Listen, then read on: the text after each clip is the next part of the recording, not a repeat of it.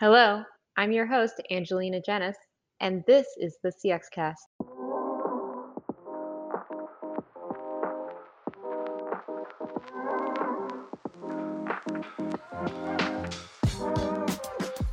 Welcome back, everybody, to the CX Cast. Today, rejoining the show is my colleague, Gina Bhawalkar. She's a principal analyst on the CX team. Hey, Gina, good to see you again. Nice to see you too. Thanks for having me. Well, I had to reach out and bring you back on the show because I noticed you were working on a digital accessibility platforms landscape and later a wave. And we'll explain that, folks, in a minute because I know that's Forrester speak. But I realized it's been a good 5 years since you kicked off research on digital accessibility platforms. So I think we've got a lot to catch up on. I just want to know, what you've been seeing in the past 5 years. What have you learned? Yeah, well, thanks for having me back. It has indeed been 5 years since I started doing research and writing about digital accessibility for Forrester. And so much has changed in the last 5 years. I mean, the most notable thing I think is that the drivers behind why organizations care about this topic, why they're actually creating accessibility programs, has changed. When I started covering the topic 5 years ago, it used to be that companies were afraid of getting sued for not having accessible experiences, or it was all about staying compliant with regulations, which of course is still a very important driver.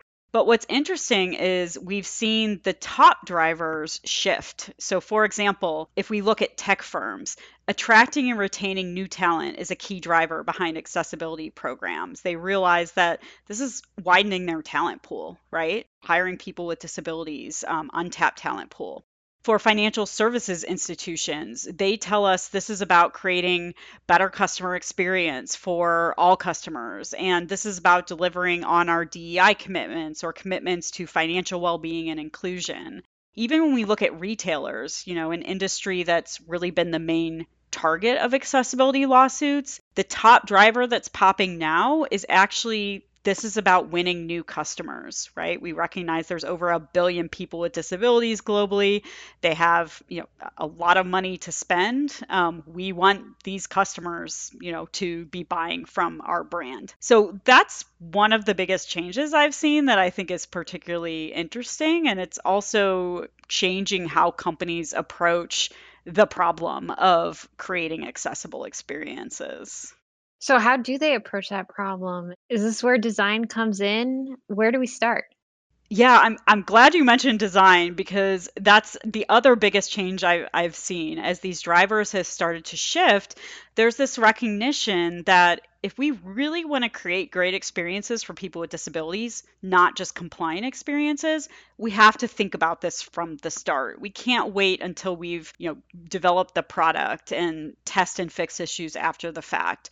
We have to make this a requirement going into design. And so I'm seeing some really cool things happening in organizations. For example, I'm seeing design teams using accessibility tools that integrate into Figma, the most popular design workflow platform out there. They're using that to test assets before they go to development, making sure they don't have color contrast issues, making sure they don't have issues with how they've structured their pages that are going to create accessibility challenges. I'm also seeing design teams starting to ask more questions and design critiques, challenging their fellow designers by saying, have you thought about how this design is going to be experienced if consumed by a person who's blind, who uses a screen reader? And by asking these questions, they're able to spot and stop issues very early in the design process. And then, I'm even seeing some of the more advanced design teams doing things like usability testing their design ideas with people with disabilities, even, inviting people with disabilities in as co-creators before they've even locked in on a solution. So these are really exciting developments that, again, have emerged as companies realize, wait a minute, this is about creating great CX. This is about creating inclusive experiences. That means we really need to be focusing on this, from the start and not leaving it as an afterthought. It's great thinking about it from the beginning. And I think sometimes that can be the most overwhelming point. The idea of bringing in an expert at the very end of a project to just kind of look over things feels so much easier. So, is there a way for us to start from the beginning and feel like we're getting off to the right start? Absolutely. I mean, I have conversations every day with companies who tell me, we have an executive commitment now to creating accessible experiences. What are the best practices as far as how to get started? And if you have that opportunity to really build in these good practices from the start, I would focus in on a few different areas. The first one is people. Kind of a typical people process technology framework is very helpful here. People. Number one, you need to make sure you have accessibility expertise in these product teams. And that can happen in a couple ways, right? I see more organizations hiring accessibility experts into the company. We recently surveyed design teams, for example, and 27% of design teams that plan to grow in the next year are hiring accessibility experts. That's pretty cool. That's like a higher percentage than I've ever seen before. Yeah. Not every company, especially in the current economic climate, though, of course, has that luxury of being able to, add more headcount. So another common approach is to say we're going to partner with an accessibility vendor who has that expertise, who has people with disabilities on staff that we can tap into for feedback. And, they're going to be kind of our on the ground subject matter experts as we work to improve our experiences. But the point is you need expertise because this is not something that, designers, developers, testers are inherently coming out of school knowing how to do. So that's kind of the first piece. Yeah. Got it. And so you bring the expertise in and you want to bring them in early. So they're going to look at process next. Yeah, absolutely. The key here is to really look at, every phase of the product development lifecycle and say, how can we make sure that we are catching accessibility issues as early as possible? So, for example, I always point companies to IBM. IBM made their equal access toolkit, they call it, open source. They published it a couple of years ago, and it's an awesome blueprint for, from requirements gathering to design to development to testing to release. What are the key practices to integrate from an accessibility perspective? And honestly, the most important process, if you have to start somewhere, is working with the product owners at your organization to say, how do we ensure accessibility is a requirement? I interviewed a company recently where accessibility was part of the definition of done, right? Within their agile framework. It's not done if it doesn't meet the Web Content Accessibility Guidelines, which is the global standard for accessibility. So that's a really critical step that needs to happen. And so, working with the people that own your frameworks as it relates to agile or whatever methodology you're following to say, how do we ensure this is a requirement on projects going forward? I love that as just a simple rule to follow. It's what's the definition of done? We can check off the box. I mean, it's more complicated than that, but at least we can ask ourselves a simple question to know if we checked off the box. Absolutely. And you can carry that mindset into different disciplines involved in product development. So for example, clients have told me that when they start talking to their developers about how if you create accessible code, you're basically creating broken experiences for people with disabilities who rely on a website having accessible code in order for it to work for them. Mhm. That's a great way to light a fire under a development team. No developer wants to be told that their code is essentially broken. So it can be a really nice way of also just, creating that important foundation for accessibility to take hold, really engaging the makers of experiences and creating a desire to do better. And as this becomes more and more complex, it used to be so easy to just figure out what was free. I mean, IBM releasing a tool that helps with the process and how to think about the process is amazing. What's the next level thing in all of this? Right. So there is one gap in how most companies approach accessibility that we would love to see change and that we are seeing from the companies that are leading here. And that is when we think about accessibility and you think back to the disability rights movement mantra, it was nothing about us without us.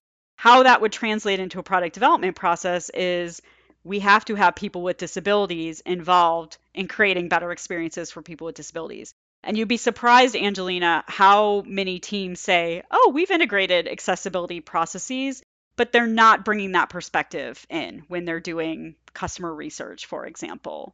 So that's the next step that organizations need to take is look at their practices for doing discovery research. Look at their practices for doing evaluative research, right? Once we have an idea, how are we usability testing that idea to make sure it's hitting the mark? And say, how can we bring in this important perspective of people with disabilities as part of those research activities? And so that might look like doing inclusive design workshops. We've written about how Microsoft does this, where they bring in people with disabilities to, this is from Microsoft Xbox, to meet with gaming studios and just talk about the common barriers that they face playing games. And creating that awareness within teams of what those common accessibility problems are so that they can be factoring in better ideas into the solutions that they're creating. I also see some companies partnering with community organizations, right? Let's work with our local organization for the blind and tap into their membership when we're doing research to bring in this very important lived experience perspective.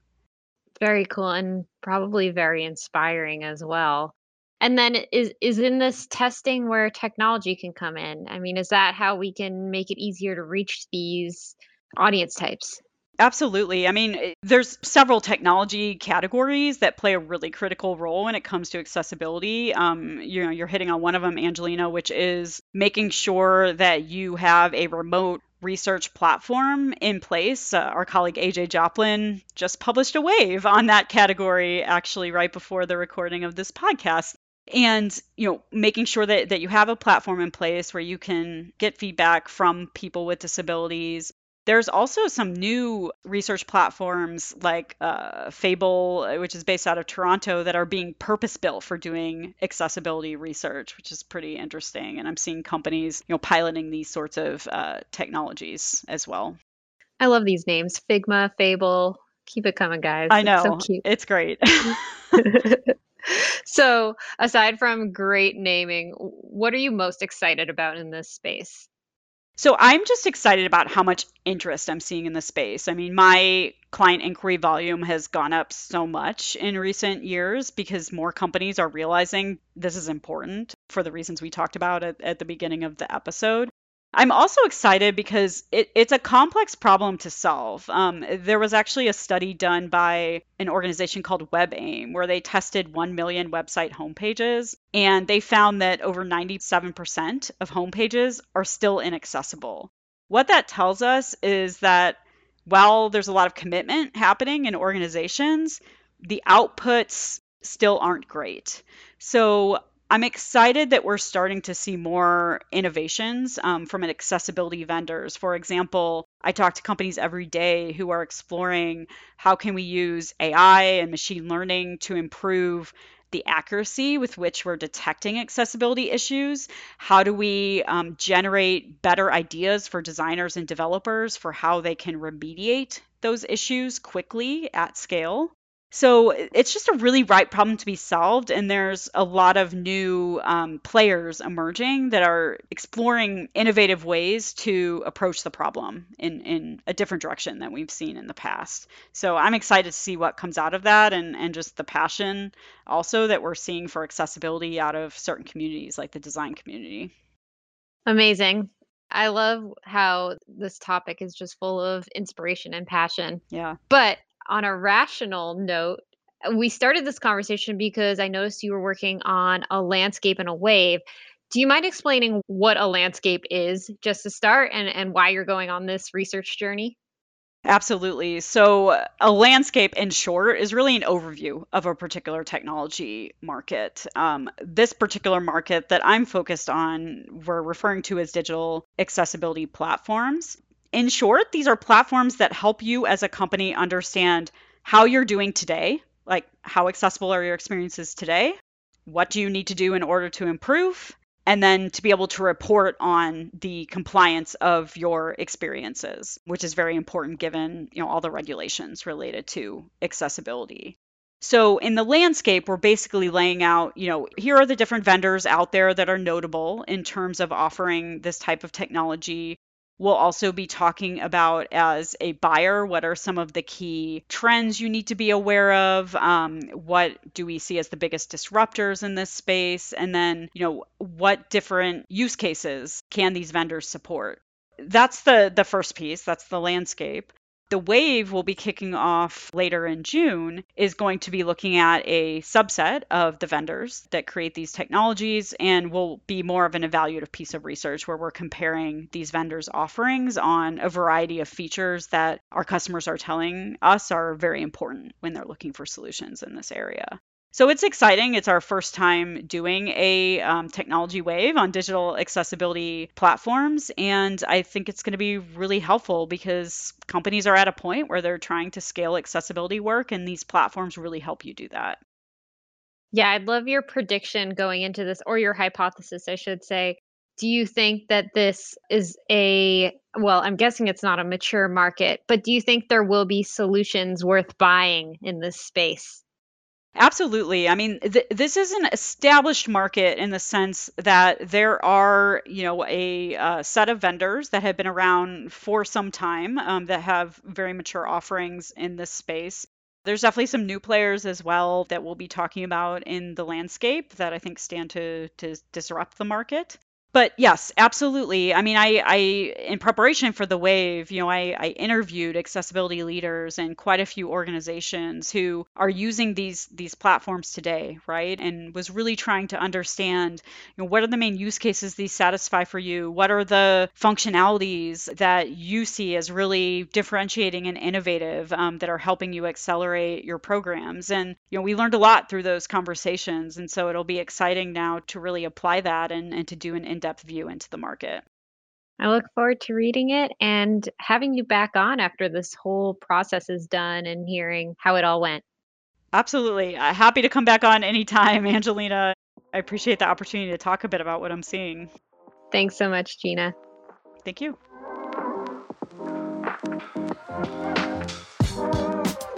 And thank you to producers Ellie and Julia, without whom none of this would happen. If you want to get in touch, email us at cxcast@forrester.com or message us on Twitter at cx_cast.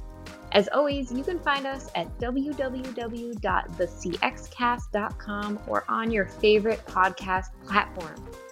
Don't forget to like and subscribe, and tune in next time for more CX insights.